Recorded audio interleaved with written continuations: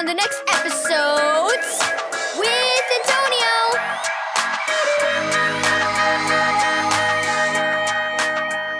Thank you, Keys for Kids Ministries, for this daily devotional.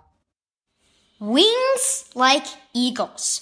Read Isaiah 40, verse 28 through 31. I'm tired from all this walking, Caleb groaned. He was hiking with his family in the mountains of British Columbia in Canada. I'm ready for a break. Don't worry, we're almost at the lookout, Caleb's mom announced. In a few minutes, the family reached a platform that looked out over the Forstead Valley.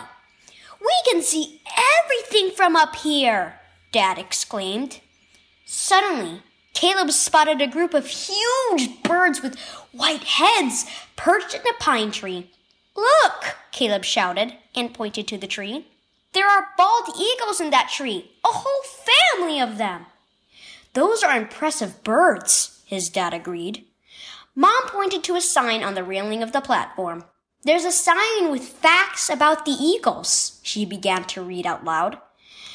Did you know that when a bald eagle stretches out its wings, the distance from one wingtip to the other can be more than 2 meters wide? That's over 7 feet. Wow, that's huge, Caleb grinned and stretched out his arms. My wingspan isn't even close to that. Mom continued to reading the sign. It says here that eagles can fly for hours without having to land and rest. That's crazy, Caleb said. How can eagles fly for that long without getting tired? The eagles don't just fly, they soar, Mom explained. When they soar, they rely on the wind currents and let the wind carry them. She paused, thinking. You know, it reminds me of one of my favorite Bible passages in Isaiah. It says that even young people get tired. Yeah, I definitely do, Caleb agreed. I'm tired after that long hike. Mom continued. But those who put their hope in Jesus and trust in him will find strength in him so they can soar like eagles without being tired.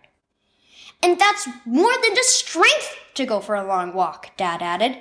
When we trust in Jesus and remember how he saved us from our sins and gave us a future with him and eternal life, we have hope and strength to persevere through any challenge in life. Wow, Caleb said.